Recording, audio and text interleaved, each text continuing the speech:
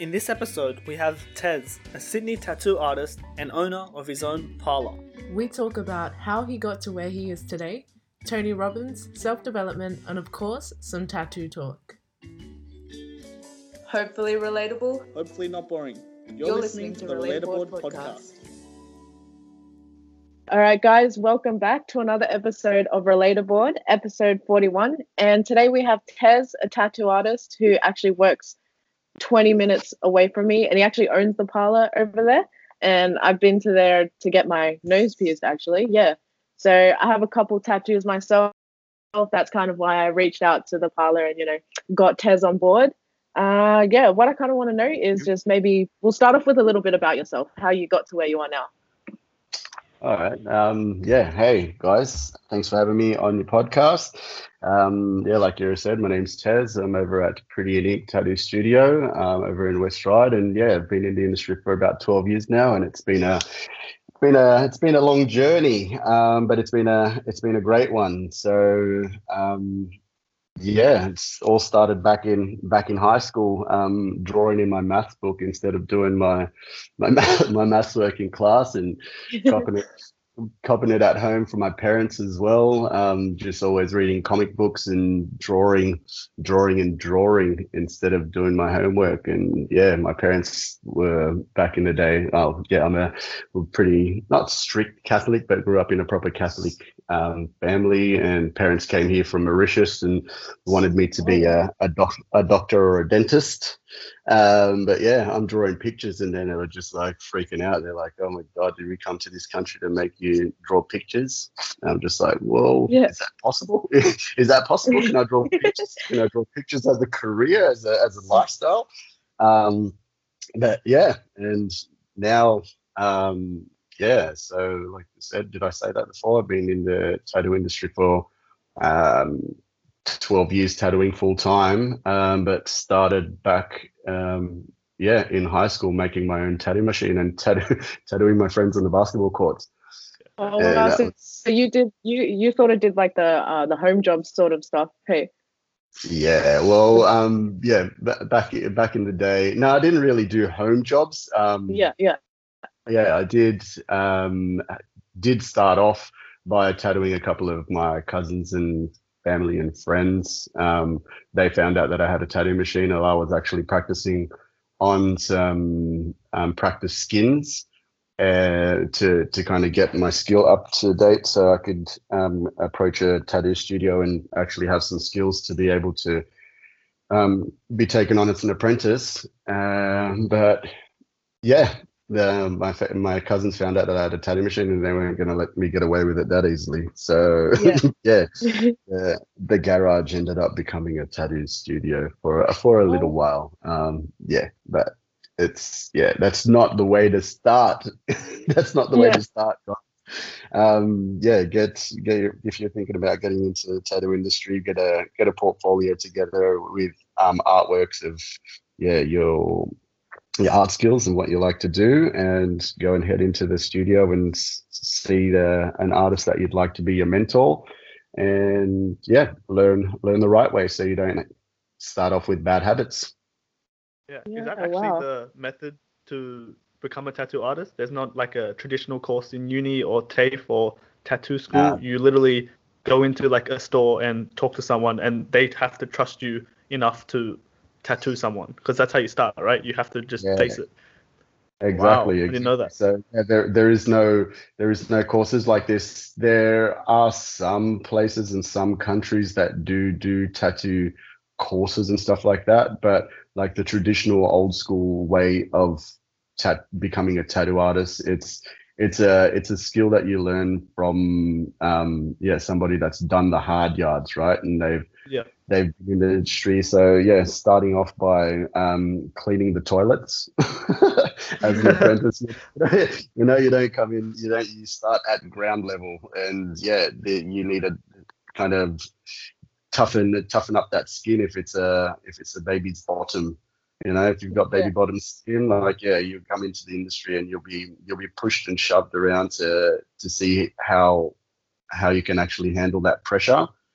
Because putting that needle to skin and marking somebody for life it's a pretty big deal. It's not a walk in the park for one. And yeah, if you're mentally not there and can't handle that, then or you can't handle that apprentice part of it all, where you're getting pushed to do some of the worst stuff. Not the worst stuff, you know what I mean? Like you have to go in there and clean tubes. Tubes are what we use to tattoo our clients. That's what holds the tattoo machine actually holds the needle, but it's the tube, and the needle tip is a guide to get the needle to draw a straight line down the skin. But yeah, cleaning tubes, cleaning the studio, being there on time, being there, like it's not a 9 to 5, like it's a lifestyle. You're in the studio as an apprentice 6, sometimes 7 days a week, from the time the studio opens to the time the studio closes, and showing your mentor that you want it that bad. That's when you'll be taught the next skill, and then the next skill, and then the next skill as you master each of the lifts. Yeah. What is the next skill? Sorry to cut you off. Like, is it? Yeah, so starting off by cleaning the tubes and doing all of the dirty work first. Being the next skill is actually being able to set up a station where you're making sure that like the cross contamination is all covered. So yeah, you're learning the cleanliness part of it all, part of the apprenticeship, and then you actually learn the way the tattoo machines work, like the fundamentals of how it all kind of comes together, setting up the tattoo machine, different types of needles. So you've got your lining needles, you've got your shading needles, you've got your magnum. So it's like when you're painting a wall, right? So if you imagine painting a wall, you're not going to use a fine paintbrush to paint the whole wall. So you use a fine paintbrush to get the corners in, and then you use a roller to cover the big surface area. So there's different types of needles. You know, there's different types of needles that you use to get the result that you're after. So has the tattoo industry changed in the 12 years that you've been there? Because it's 12 years is very, very long. 12 years is a long time, and there's research. That's probably a small amount of time that I've been in the tattoo industry for, from like a lot of the old school guys that have been tattooing for 30, 40, 50 years, you know? And they'd be looking at me having a chat about what's going on now, and they'll be like, oh, you got no idea how it was back in my day. You know what I mean? And then me taking on an apprentice now, and be like, you've got no idea what it was like back in my day, 12 years ago. There's no chance that you're touching a tattoo machine, or even being able to speak to your mentor in a particular way. You know, you just get you cop a slap on the back of the head, or like all sorts of crazy shit. So it's just that generational thing. Yeah, it's that generational thing. I've noticed this younger generation, they want it all and they want it now, but minus the hard work. I'm not saying everybody, but there are a lot of, I don't know, I think it's that instant gratification thing where you know, 100% because of social media as well and everything, you know. Yeah, man. Like everything's instant.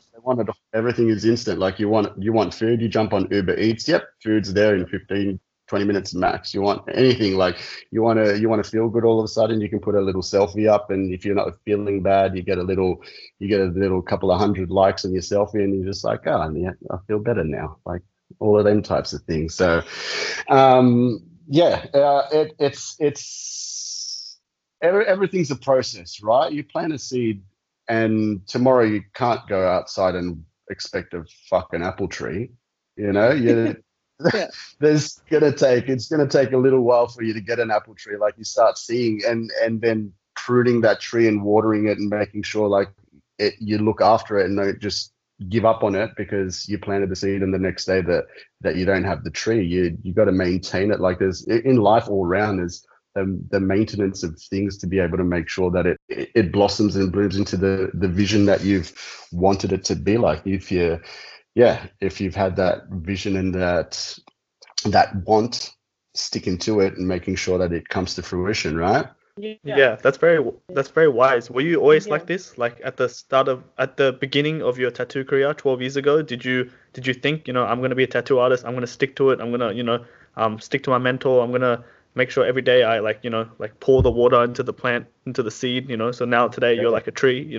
Did you see it back then, or were you kind of like naive as well? Like, oh wow. No, well, I was always open and willing to learn. Like ever since I was a kid, just always asking questions, always asking questions. I was always fiddling around with things from Meccano sets to Lego to, like, you know what I mean? We had our stereos. Our stereos had cassette players and CD players and a record player up the top. And yes, all of a sudden the CD little slot wouldn't pop out. So I'd get my intuition would kick in and be like, why isn't this working? So I'd start taking shit apart. And my dad as well, he's always been somebody that fiddles with tools and like always serviced his own car and stuff like that. So I used to watch him do stuff and always been a hands-on kind of person. And even mum, like cooking, I'd go in the kitchen and just be in the kitchen and ask mum what's going on in the kitchen when she's cooking, just to know things. I always wanted to know things, right? So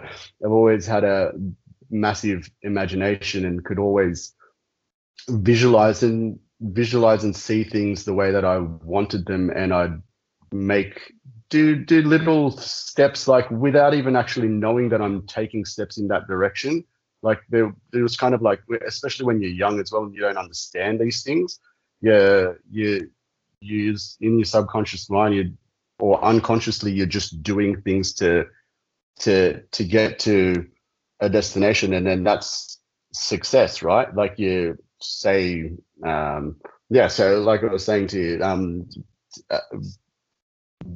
fiddling with my CD player and just taking it apart and then noticing there's a little spring in there or something that was broken, and I'd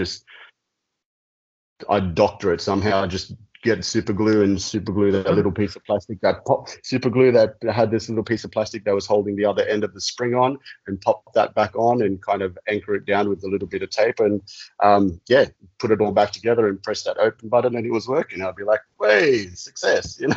It's instead of amazing. Instead of these days, something's broken and it's disposable. No one wants to know how to fix anything. It's just chuck it in a bin and just go to JB Hi-Fi and get a new one. Yeah. It's like the solution is there. You don't have to think about the solution, Like you mentioned, I'm hungry. Instead of going out there, going to the groceries, spend time to bring it back home and cook it, you can just be like Uber Eats or whatever, It's true. And then it's crazy. And that's what ends up making people a whole lot lazier.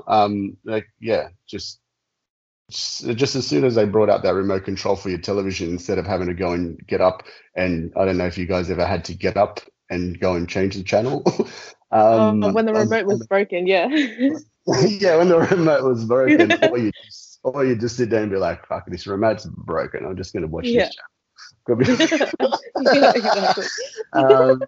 So not that I'm ancient or anything like that. I'm 38 years old. But yeah, I grew up with that type of thing, and it was fun. Like just something as simple as just looking forward to the weekend. And my parents would always kind of make us have to. I'm just going into rant mode now, just talking about my growing up and that type of thing. So my parents would always make us clean our bedrooms, change our bed sheets, wash the dishes, and sweep the floor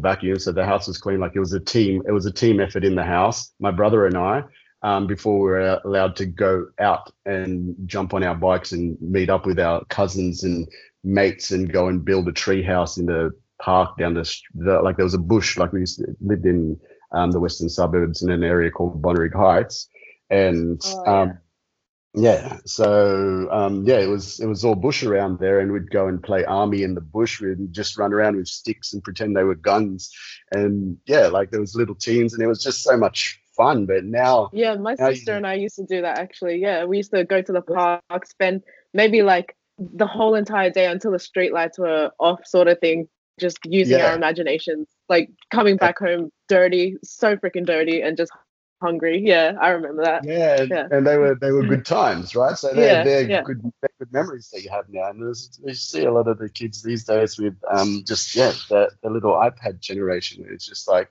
keep your kid quiet by giving them an iPad. I'm just like, interesting. See what this, Yeah. we're the ones that are gonna, in the next 20 or 30 years time, this is a conversation that's going to be happening with somebody that's 20 or 30 years old and having the talk, or might not even have to have the talk. It'll be just a mental, like a telepathic conversation where nobody talks to each other anymore and they just transmit thoughts. Because it's technology. It's a different. Yeah, it's Elon Musk with Neuralink, right? Elon Musk's Neuralink would be like, holy shit, what's going on in the world?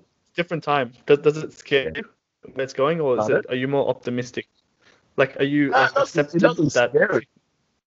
No, I love technology. I'm a gadgets man. I love my gadgets and things like that, and just wanting to have the latest technology and making my life easier as well. But I also have that in me where I'd like to get my hands dirty and fiddle around with tools and take things apart and see how they work and put it back together or make it better.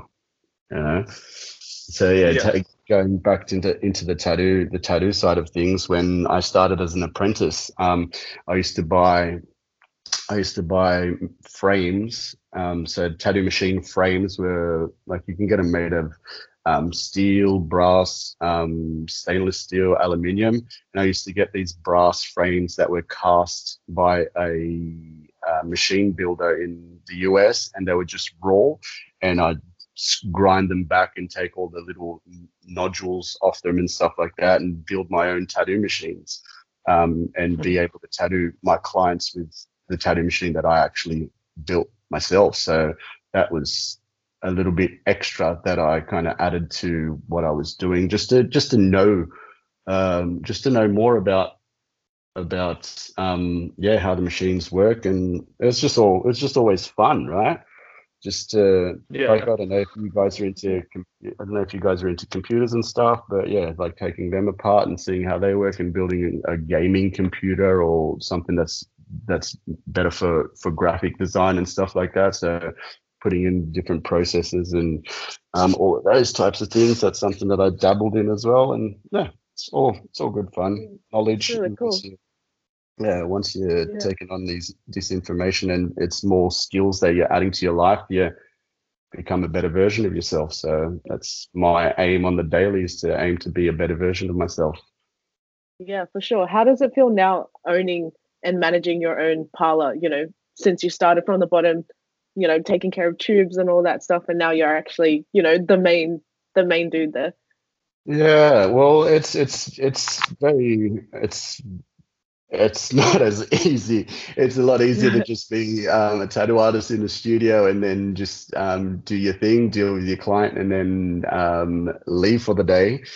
But like I said, wanting more for life all round. Having my own studio. It's been a massive challenge. For one, dealing with a lot of other artists that are strong personalities as well. Like, artists are a special breed of people, just letting you know, right? Yes. So it's really good. Like, I love it. I love being able to have my own place in my own space. I've got an awesome team at the studio that everybody's so epic at everything that they do. But it's not for everybody. As some people might think that it's easy, it's very far from easy. But it's fun. It keeps me alive, I guess. I was gonna say, did you always know you're gonna become a manager? Sorry, like, did you always know that you're gonna go into tattoo, into like owning your own parlor? Is that what you wanted? And what do you want for the future? Yeah. So once I started in the studio that I was working at I started in 2000 back as an apprentice in apprentice body piercer. in a little body piecing studio in Liverpool called Little Raven, and was there for a little while and started getting into the tattooing side once they brought in a tattoo artist.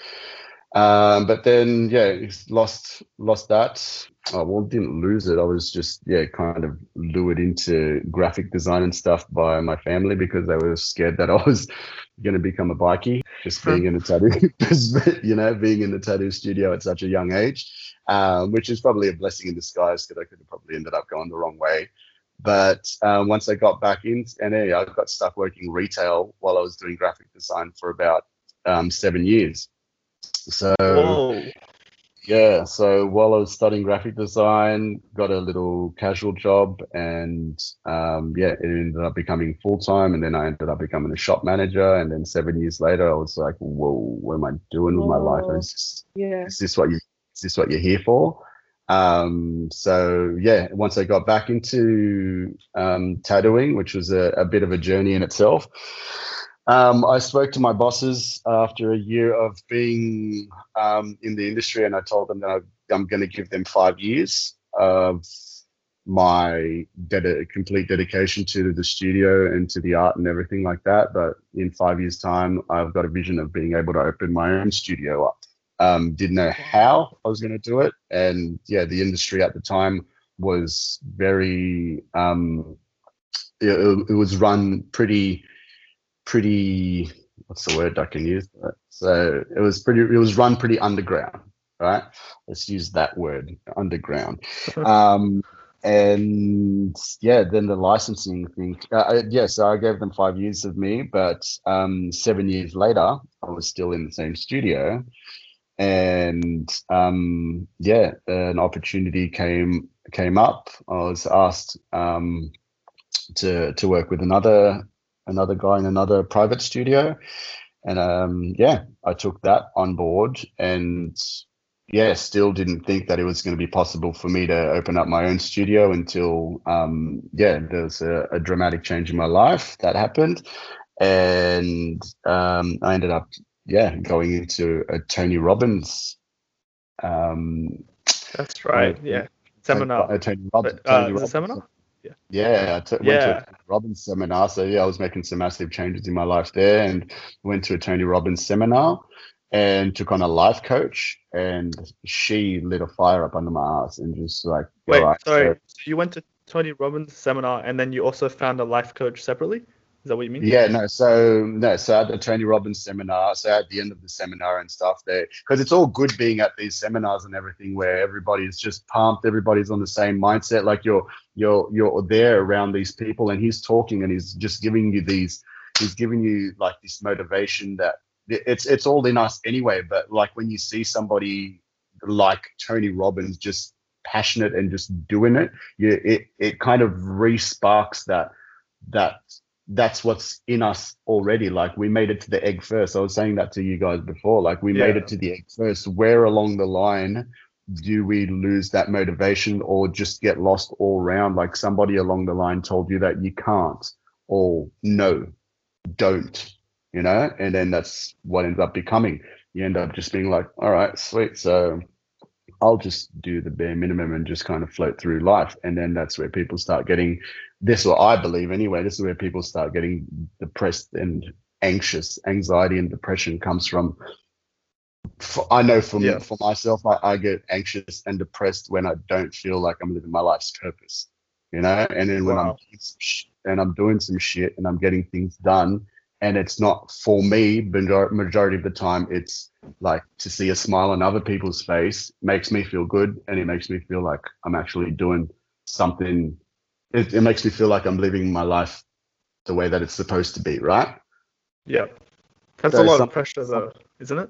Like sometimes isn't that a lot of pressure to always do something for your purpose? Like what if you just sit there and like take a vacation? Would you be the type of person, Tez, that just, be like, what's the point of this? I should be doing something. Nah, I'm not that type of person at all. Like, I'm fulfilled when I'm actually serving that purpose. Like going into the studio, something as simple as, it's not as simple, but like having a consultation with a client. They have an idea. Somebody say they've just had a baby, or somebody's passed in their family, or they've just accomplished something in their life and they want to mark themselves. Like a majority of the time you see tattooed people, like it's a journey that they've been on, like it's a story that they've got to tell. And they mark themselves with that story. It's a little friendly reminder of whatever it is, And yeah, from them coming in with that idea to us working on the design together, like I'll put my flavor into it as well. And then putting that on their skin and seeing the smile on that person's face. And I've had some people like have tears of joy, and just some people just cry because it's just so beautiful and it's above what they expected it to be. And that's a pretty good feeling, man. Like it makes you feel like, all right, so I'm doing something. That's awesome. You know what I mean? Some people feel like, oh, you're causing harm to others and blah blah blah. But yeah, it's different.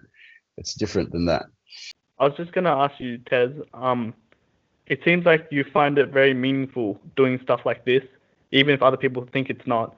And I was gonna say, like, is that a lot of pressure? Because I'm sure in 12 years of experience, you probably effed up. And how do you deal with that? As in, like, effed up what, somebody's tattoo? Or yeah, like someone's tattoo. Like, say they have low expectation, but you exceeded. But what happens if they had very high expectation, but then you didn't exceed it? Or, as stuff happens, you made a mistake by accident. I'm sure it's happened. How would you deal with that? Would that make you really sad? No, it doesn't make me really sad. I find I'm a solutions to problems kind of guy. Cool. I try to find.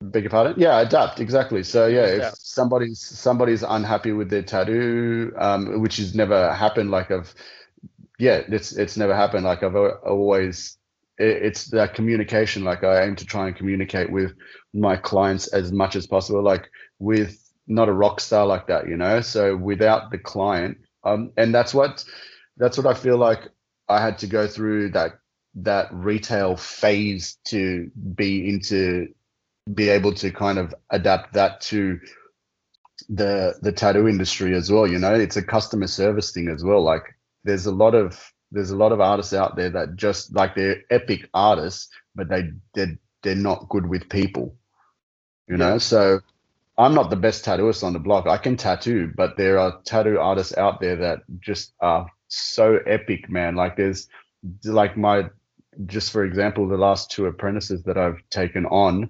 they are like, they've been tattooing like legit for, one's probably about 2 years now, and then the other one's been tattooing for about 4 years now, and they are out of this world, so good from the beginning, like drawing pictures to being able to take on the information that I've given to them, to being able to like just take the combo of the two, and just they're blowing up, like just doing such epic work, right? Where with me, like I can tattoo. I work with the client to see what they'd like to get done. I've got a flavor, and I've got a way that I go about tattooing the way that I tattoo, and work together with that person to be able to give them what they want. And it's majority of the time, like 99.9% of the time, they're blown up. They're blown out of the water, not blowing smoke up my ass or anything. But yeah, like I aim to give that customer what they want. If it's something that's not possible, or that's not going to last the test of time or anything like that, then I'll talk them into getting something that will be a better tattoo for them, so it's going to last the test of time, because we're tattooing on skin, right? It's not like drawing on paper. People gain weight, the skin stretches here and there, it warps in places. So if somebody wants to get a portrait of their kid on their back of their knee, for example, like that's probably not a good idea, because it's never going to ever be flat and straight. So getting it on a part of the body that's flatter and that's not going to twist and warp would be the way to go.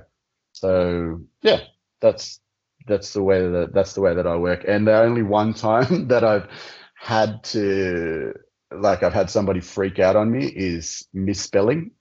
So there's an I before an E or something, or E before an I before an E or something along them lines. But yeah, it was written in Italian, and she was just like, "Yep, that's correct. I was just like, "Are you 100% sure it's correct?" She's just like, "Yeah, it's fine. It's good."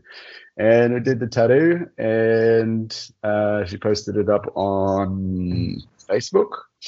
And comments started coming through, and then comments started coming through to be like, I think your tattoo is spelt wrong. And she took it down and called me. She's like, Tez, we need to fix my tattoo. It's spelt wrong. I was just like, dude, what are you doing to me? So we ended up fixing it anyhow. So yeah, that's good. It's finding solutions to problems. It's a good way to go. Maybe you can fix up one of my tattoos, because I have a tattoo, I think, on my I don't know what you call it. It's like on your upper arm, but in the middle, like near your underarm sort of place. I don't know what you call that area. So inside your bicep? Yeah, that's right. Inside my bicep. So I went in, and this was probably my second tattoo. So my first tattoo I actually got like a week prior to that. That was a walk-in at Parramatta. You know, near the fitness, Anytime Fitness in Parramatta. Is it upstairs? Is it closer to the? Is it the one that's closest to the shopping centre, or the other? Not the upstairs one. It's like across from Coles. I mean, not relevant to our listeners who probably don't know where the hell we are. But anyways, yeah, like I got it done there, so that was done, and then I got the tattoo on my inner bicep, and I'm pretty sure, I don't want to bag on the artist or anything, but I'm pretty sure she was hungover. And my design was meant to be geometric, and I get home, and after it healed and everything, I saw the lines, and now they look like squiggles. So maybe you can fix that up one day for me. Okay. Yeah, sure. Happy to check it out and see if it's something that I can clean up for you. No worries. Yeah, easy. How many cover-ups do you do? Do you do any cover-ups often? I don't. I try to steer away from cover-ups if it's something that I can do, because at the end of the day, it's going to be my name that's going out there, and people are going to ask, "Oh, who did that for you?" If it's something that's, I'd rather work on, a fresh, clean canvas. Yeah, for sure. So why do you avoid that? The cover-up. Why do we avoid the cover-ups? Because it's not like painting on a wall, right? So like painting a wall, you put an undercoat and then you put an next coat up and it's covered. But with tattooing on skin, like the skin's porous, and it, as much as it can kind of look like it's covered up at the time, once the tattoo kind of seals and heals, you can still see part of this this base layer that kind of seeps through a little bit. So depending on what it is, like black can cover black. Colors won't really be able to cover black. They'll look like they're going to cover the darkness, but they won't. But yeah, like I said, if it's something that is coverable, then we will. Like, the worst thing is people coming in and having this nasty ass big tattoo on their arm, and then they come and bring in some reference pictures of some fine line flowers or something like that. Yeah, definitely. Yeah. Like, so really? Come on, man. I'm not a magician. What's your tattoo style? My tattoo style. Yeah. I'm a bit of an all-rounder, Like, I can do a little bit of everything at 100%. I aim to do a little bit of everything at 100%. I try to avoid doing too many color kind of realistic portraits. I can do color work, but I avoid doing that type of stuff. But I like to do realistic fine line, like using like a super sharp, clean fine line needle and doing micro realistic fine line stuff, as well as black and gray realistic sort of I working in Marylands, like I was working in Marylands for the 7 years of the start of me getting back into tattooing, and did a lot of religious artworks. So yeah, I do a lot of that type of stuff as well. So yeah, that's cool. What's your favorite tattoo that you've made by yourself? Like, what's I'm assuming you have a tattoo. What's your favorite one on your body?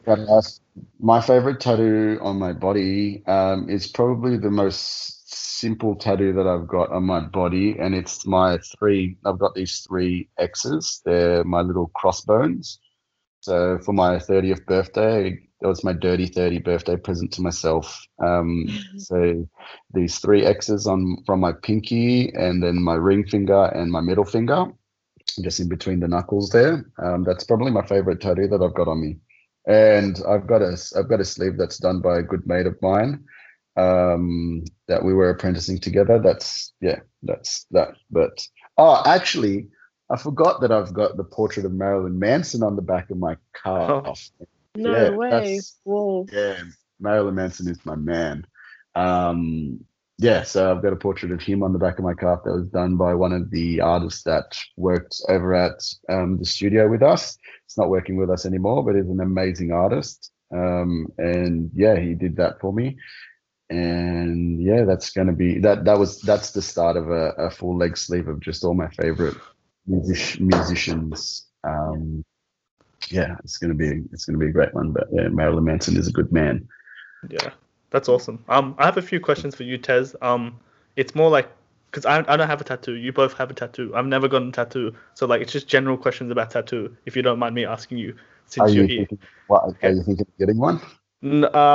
Maybe, but look, my first question is, when you say a tattoo is, and most society thinks this way as well, is permanent, is it actually permanent? What's the best case scenario of removing it? Is it just laser, and would that leave a permanent scar?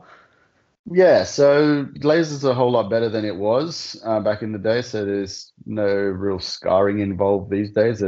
If you go to a laser removal place that know what they're actually doing, and if you're willing to go through the process of getting it removed, it's not like a one-time thing and it's gone. It's a process of ongoing, like weekly. Process. Probably not weekly. It's usually about like 6 weeks or so, because your body keeps breaking down the pigment like over a 3 month period. Yeah. So yeah, doing sessions, speaking to a laser removalist to do that, or if it's something that can be covered, then doing a cover up on it. But I think people, if they're thinking of getting tattooed, if you're thinking of if you go into a tattoo studio and you're like, if I don't like it, I could get it removed anyway. Not a good idea. Yeah. Don't get tattooed. You know what I mean? So just stay away from that. Go buy that bubble gum that's still got those sticky tattoos in the bubble gum wrappers. I don't know if you guys know of that. Are you talking about like temp tattoos? Those temporary tattoos, that you get in the bubble gum wrappers. Oh, right. Yeah, get those for the moment. That's interesting. So you wouldn't actually recommend anyone getting a tattoo unless they're like really certain. So if they're like, for example, they're buzzed after a night out and they're just like, oh, come on, let's get a tattoo. Would you or like other tattoo parlors usually refuse them because they're not in the right mindset? Yeah, I'd refuse them because I take what I do pretty seriously. It's not a for lols. It's not a for lols kind of thing. I've had some ridiculous people wanting some ridiculous tattoos, and I've just said, no, not putting my name on that. But there are some. Else. Yeah, go somewhere else. Like we could recommend plenty of other places that may or may not do them, but yeah, there's other tattoo studios that'll do it. But yeah, if you're thinking about getting it removed before you get it put on, don't get tattooed. Not a good idea. Yeah, and I just had one more question that I was always curious about with tattoos. Is say if you had a tattoo when you were like a child, I don't know if that's legal. And then when you grow up, obviously, your body mass and size doubles, maybe even quadruples. Mm-hmm. How would that work? Or even if like you get a tattoo, when you're in your 30s, and then say if you get older and your skin wrinkles and stuff, like what happens with the tattoo? Does it expand with the skin? Does it shrink? Does it like what's going on? Yes. So the tattoo will warp and stretch with your skin. Like if you double in size, obviously the tattoo is going to double in size. But yeah, if you're just putting on some size, and depending on placement of the tattoo as well, so if it's like on the outside of your arm on your bicep, and then you've been a pretty slim person, and then all of a sudden you get on the juice and you're doing three gym sessions a day for the next 6 months, and you become this monster, it's not going to be sitting in the middle of your arm anymore, because you didn't have that muscle. You didn't have that muscle there before, so it's going to twist and warp with you, right? Yeah.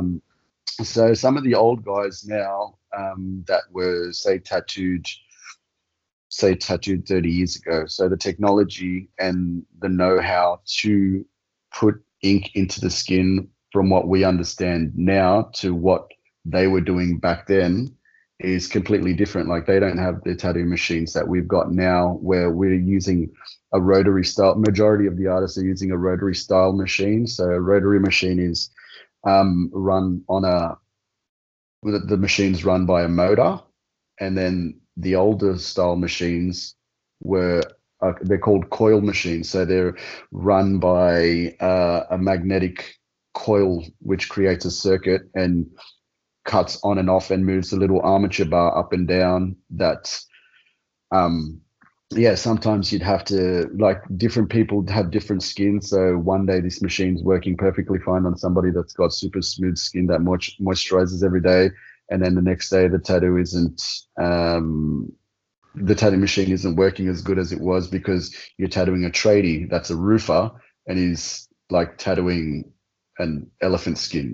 It's just thick and heavy. So you're pushing hard and you're pumping the ink into this person's skin, and it can end up going into the fat layer of skin. And then that's when you see some people that have these kind of weird blurred out kind of not crispy clean tattoos.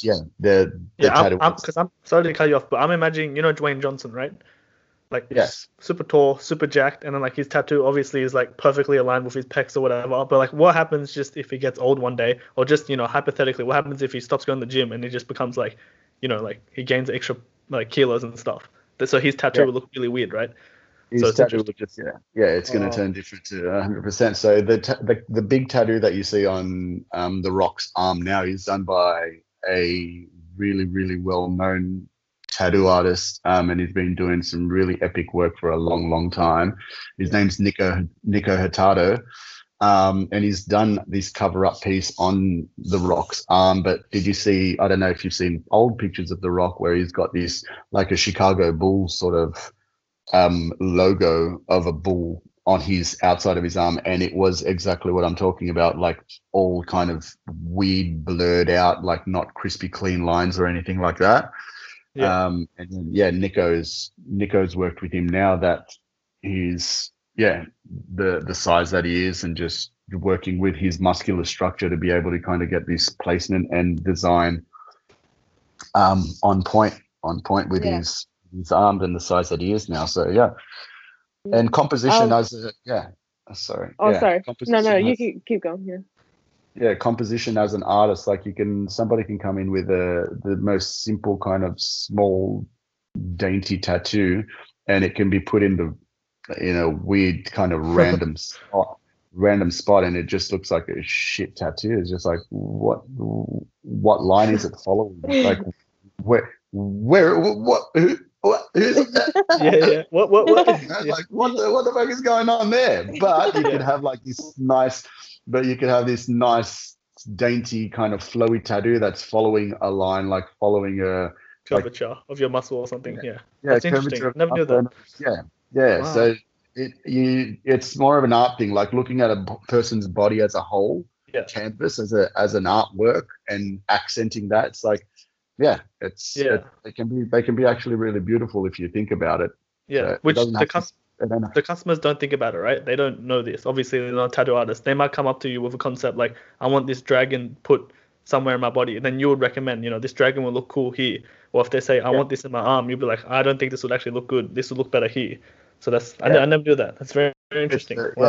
It's an experience thing. So being able to kind of get people to understand that, and that's what's part of the customer service part of what I love to do, being able to make creators an experience as a whole.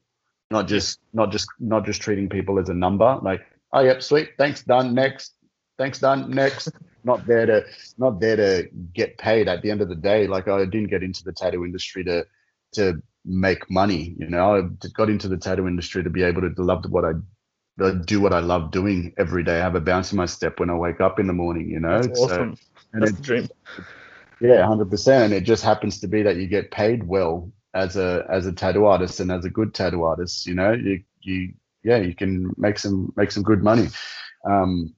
But yeah, at the end of the day, if you don't have that canvas, if you don't have your people, you're not really an artist. So yeah, Yeah. Interesting. So what I wanted to ask another question as well. What do you think about the blackout tattoo style? So people will get their whole entire leg or whatever body part covered just black, not actual artwork picture sort of thing.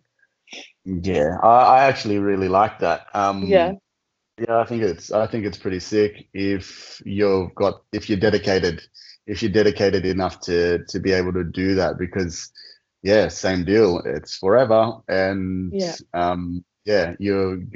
have to be ready to, as much as people don't care about what other people think, once you start getting looked at, and everybody that works past you just looks at you and just like, yeah, it can end up getting frustrating at some point. So yeah, it's a dedication thing for sure. But yeah, I like it. I think the blackouts are cool. I think you can get creative with the blackouts as well. Instead of just having it as a full blackout, you can put like some geometric pattern up in there or something as well, to kind of take away from everything that's happening underneath. And you could get creative with it for sure. Yeah, that's pretty cool. And also just away from like the whole like art and stuff, but just regarding your life, because I want some advice. One day I would like to run my own business, and I don't know how I'm going to do that. I just know I don't want to be working in retail or working for somebody else like the rest of my life. How would I go about that? Because I'm only 23. I know what I want, but I don't know how to get there. Yeah. Well, at least you know what you want. So focus. My advice would be to focus on what you want instead of what you don't want. Because if you're focusing on what you don't want, you're going to end up attracting more of that anyway. So focusing on what you do want, and surrounding yourself with like-minded people that are actually doing it. And then, just being able to pick their brains and ask some questions that make sense, like what you've just done now. With the first little business that I didn't even realize was a business that I was doing, was customizing people's clothes. So I was working retail, and I was modifying my own. Like, I've always been somebody that's I couldn't fit into a mold, right? There wasn't a mold that I could kind of slot into. I would always just fall a little bit outside of it. Working in the clothing retail business, everybody was buying these Lee denims and these G-Star jeans, and like all of these brands that, like all these standard brands were selling pretty well. And then the company that I was working for, they started getting some of these cool European brands in, that started having like European brands and like kind of a lot of Japanese influence stuff that were kind of like skinny legs. This was like 15, 16 years ago. They were bringing out skinny leg jeans and everything that's kind of in fashion and has been in fashion over the last 5 years. These guys were bringing it out back then, and I was just like, yeah, this is mad. So like a couple of little tattered and torn knees and like shredded pockets and stuff like that. And so I'd jump on board with that, and with like the standard Lee jeans that people were buying, I'd be wearing those jeans but have them tattered and torn.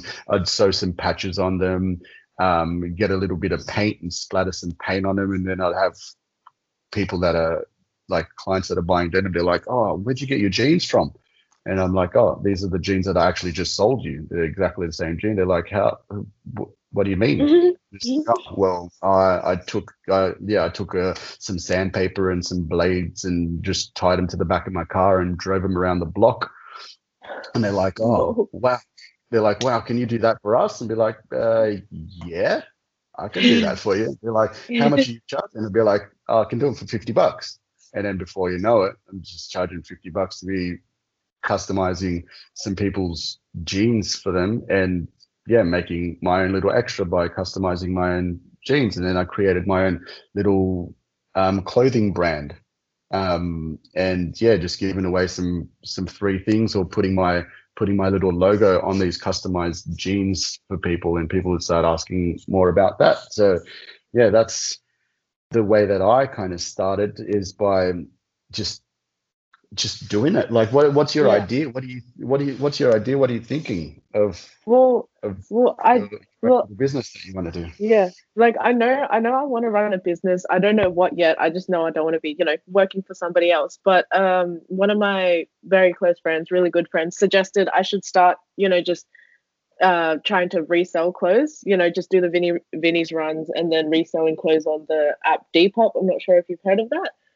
And just doing that for now, because I'm really interested in, I don't know, being able to create. So if I have that opportunity to like set up my own little photo area and get creative with how I advertise. Sorry, no, a phone call just came through. I lost that part where you were just saying that your friend suggested that you get some vintage clothes and so just resell that, just see how that goes. Obviously not like I'm not planning to, I mean, who knows, but I'm not planning for that to be the end goal, to be, a clothes reseller for the rest of my life. But starting off there, I guess, and seeing how I can manage it on my own, take care of the social media part, marketing, all that stuff. So that's. But does that interest you? And why do you want to do, like, are you interested in the clothing? Like, there's a lot of people that are doing that vintage kind of clothing idea and bringing back the old school. What are you going to do that's going to be different from everybody else? So that's what I'm trying to figure out, because she suggested like I could get creative with how I market my clothes, because I have like the DSLR at home. I have the space to create that little studio. And that's, I mean, we only spoke about it last like a couple days ago, so it's still pretty fresh. But so that's what I'm trying to figure out, because I know I have that creativeness in me. I just haven't had the opportunity to tap into it. So I just don't know how to like get into that, you know what I mean? Just unleash that little spark in me, because I really want to do that. I'm not all about the logical side of things. I'd rather, write poems or freaking make art or something like that. That's where my heart goes to, but I don't know how to apply that to this Depop, this clothes reselling thing, whether or not it's vintage. So with your digital SLR that you've got in your studio at home, what do you do with that?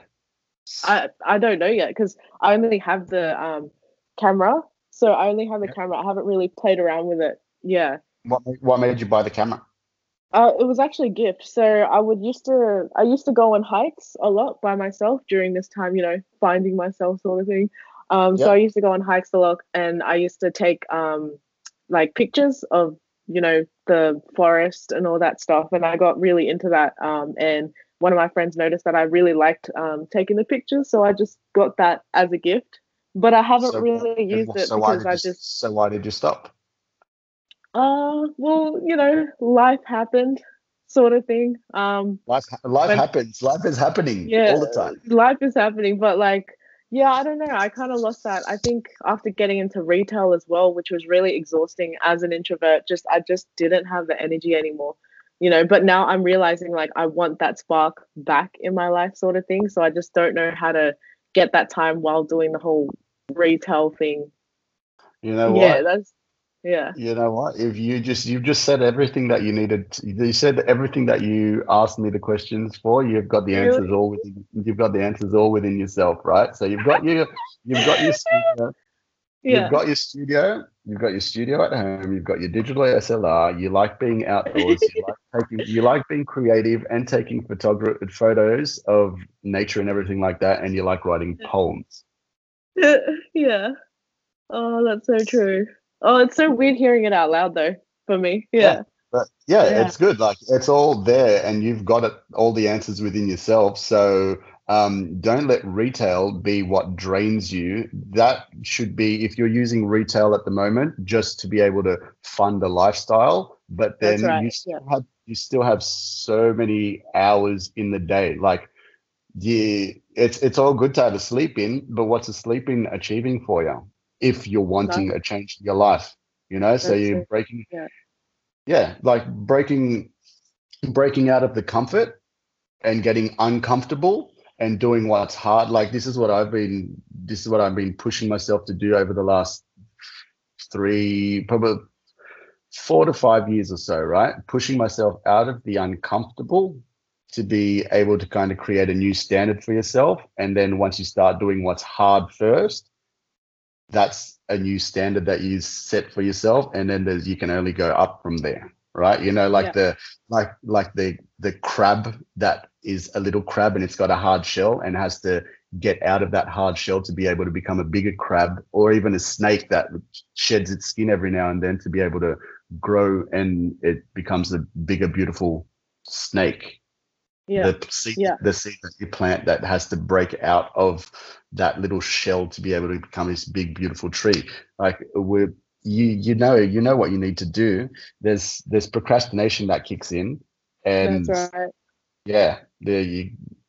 Like I'm here if you'd like to have a chat, and if you want to be able to kind of create a bit of a network, and if you need a little bit of a motivation and some direction, because it's necessary if you're a creative person getting stuck in retail and seeing and not being able to see that there's anything more, or seeing that there's something more but not being able to know how to go about it. The first way to go about it is by actually taking steps in that direction. Like the photos that you like taking. When was the last time that you went and took your digital SLR out to a hike and set up your tripod and waited for the sun to come down? Like how epic does that sound? Like going. That sounds so fun. Yeah. Just going and setting it up, and then setting up a Bondi market store where you take pictures of you blow up pictures of your prints and selling them at Bondi markets, but like presenting them in a way, because there's people out there that love to be able to have that kind of artwork as a big visual in their place, because it's soothing to the eye. There's people that are like, there's people that are doing the photography but with drones now over Bondi, and they're selling these prints for like $1,500 a print. Dude, if you've got an eye for those that detail, and you can create a name for yourself, and you're a pretty tech savvy person, right? Yeah, I can learn pretty quick. Yeah, with all that stuff.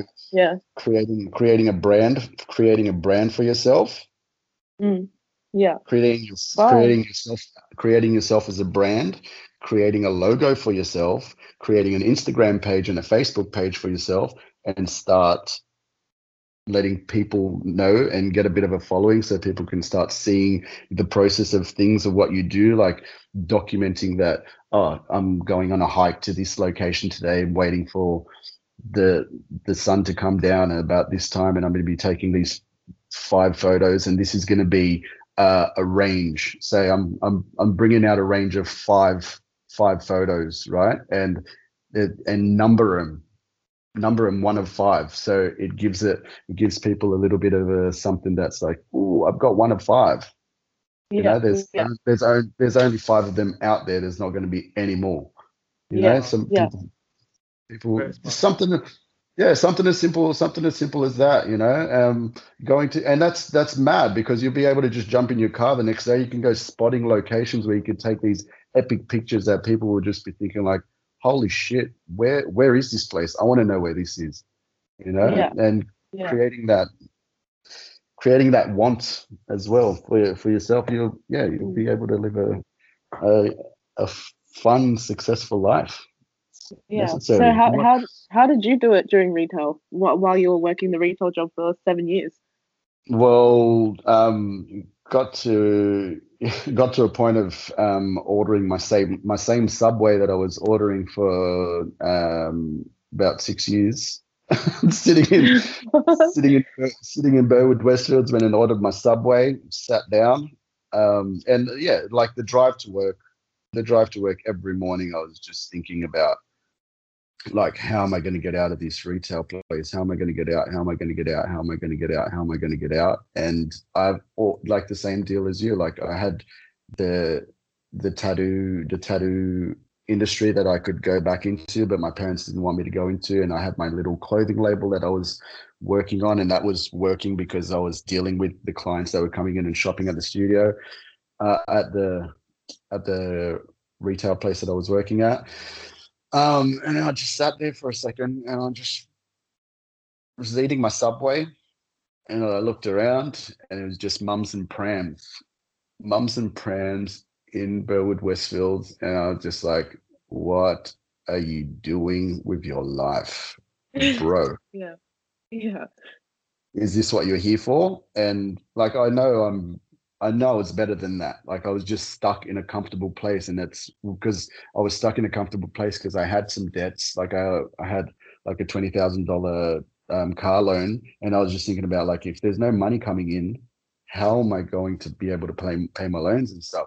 And you'll be surprised once you've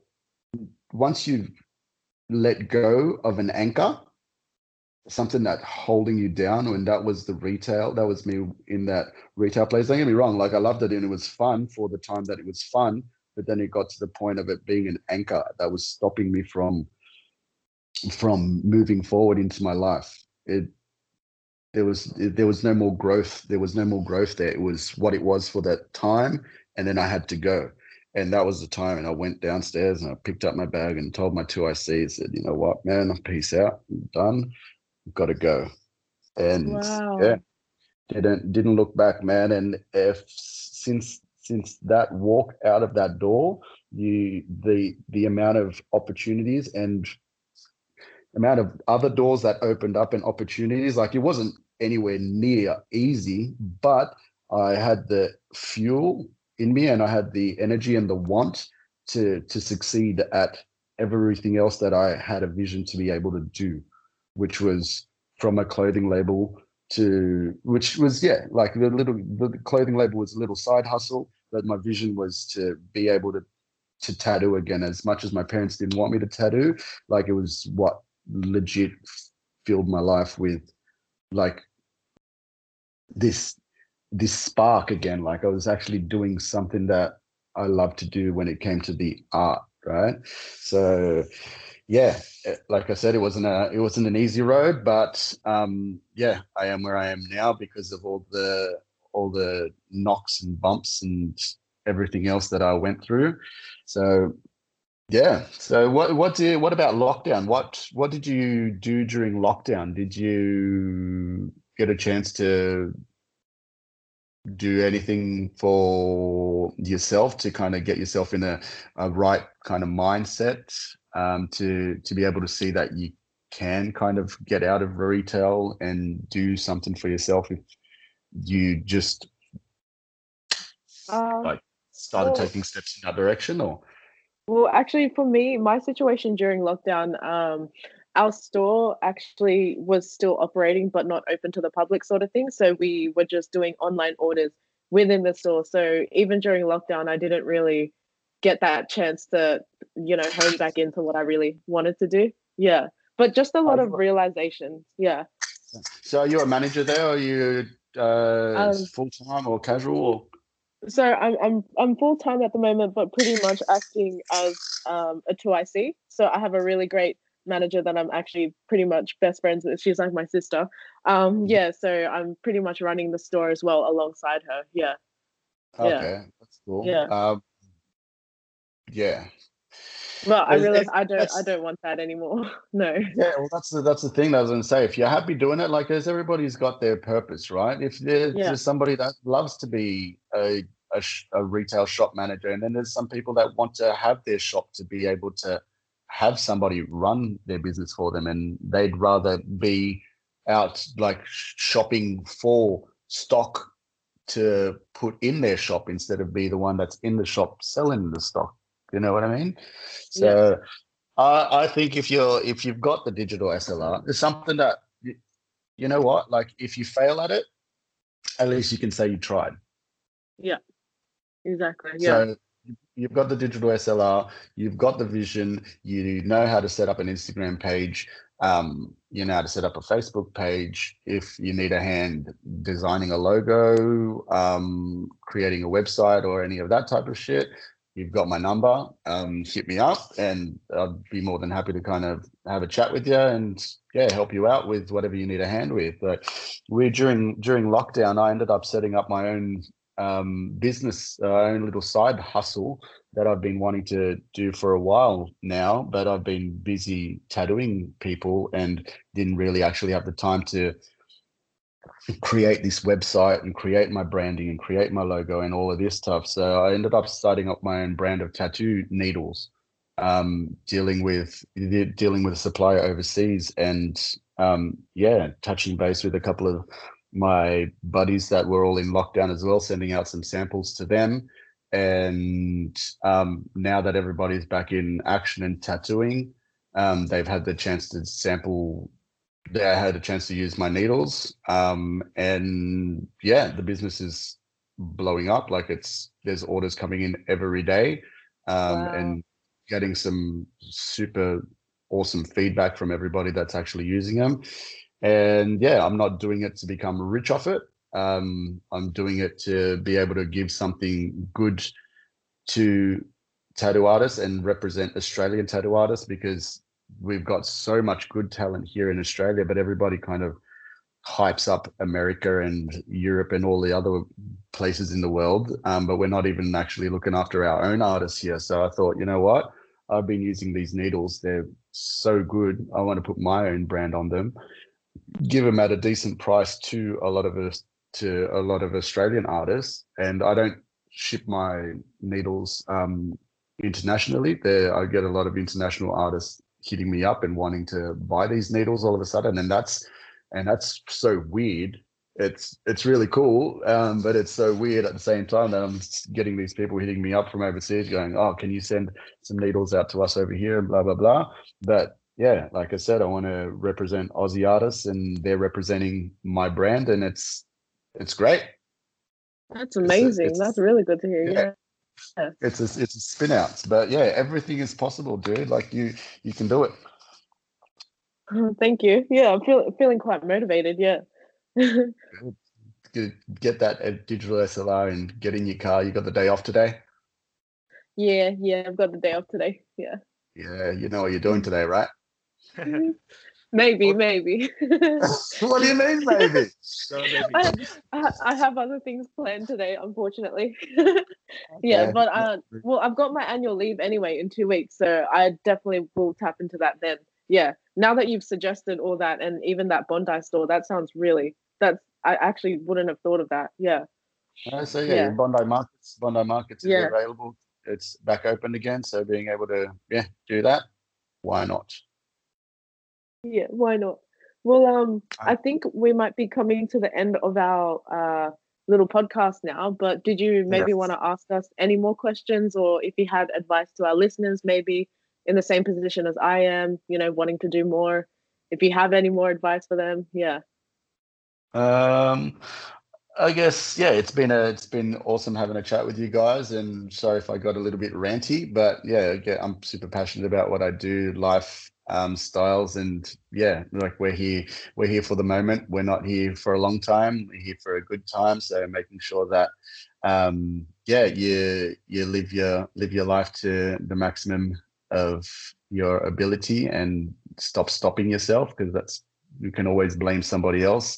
But at the end of the day, we stop ourselves from moving forward because of fear of failure and the doubt that's in us. But we're all pretty awesome human beings. Try and stay motivated and do you, because that's what you do best, right? I'm very, very grateful to be able to be here with you guys and have a chat and put my story out and help motivate you guys if I have. You definitely have. Yeah. We would like to thank you back.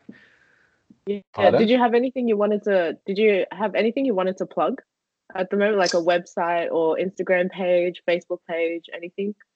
So yeah, I could do that. Thank you.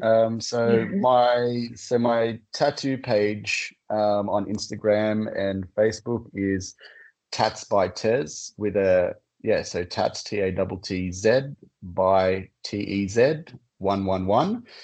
That's my tattoo artist page. If there's any other artists out there that are interested in trying out some on point tattoo needles, the website is onpointtattoosupply.com.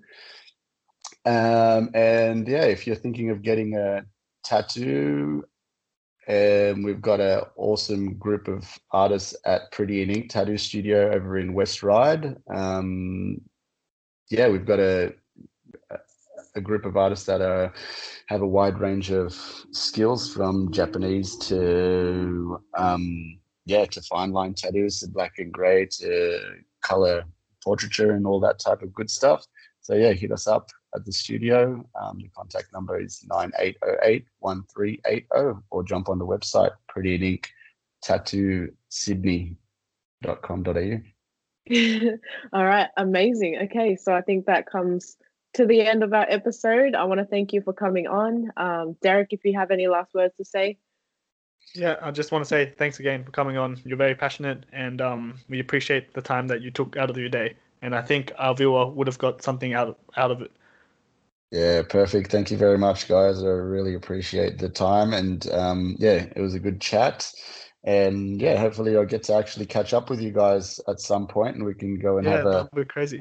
Have a lunch. Lunch will be on me. We can have a couple of brainstorm some ideas and see see where you guys want to go with life and the podcast, and what the vision is for the podcast, where you guys want to take it to.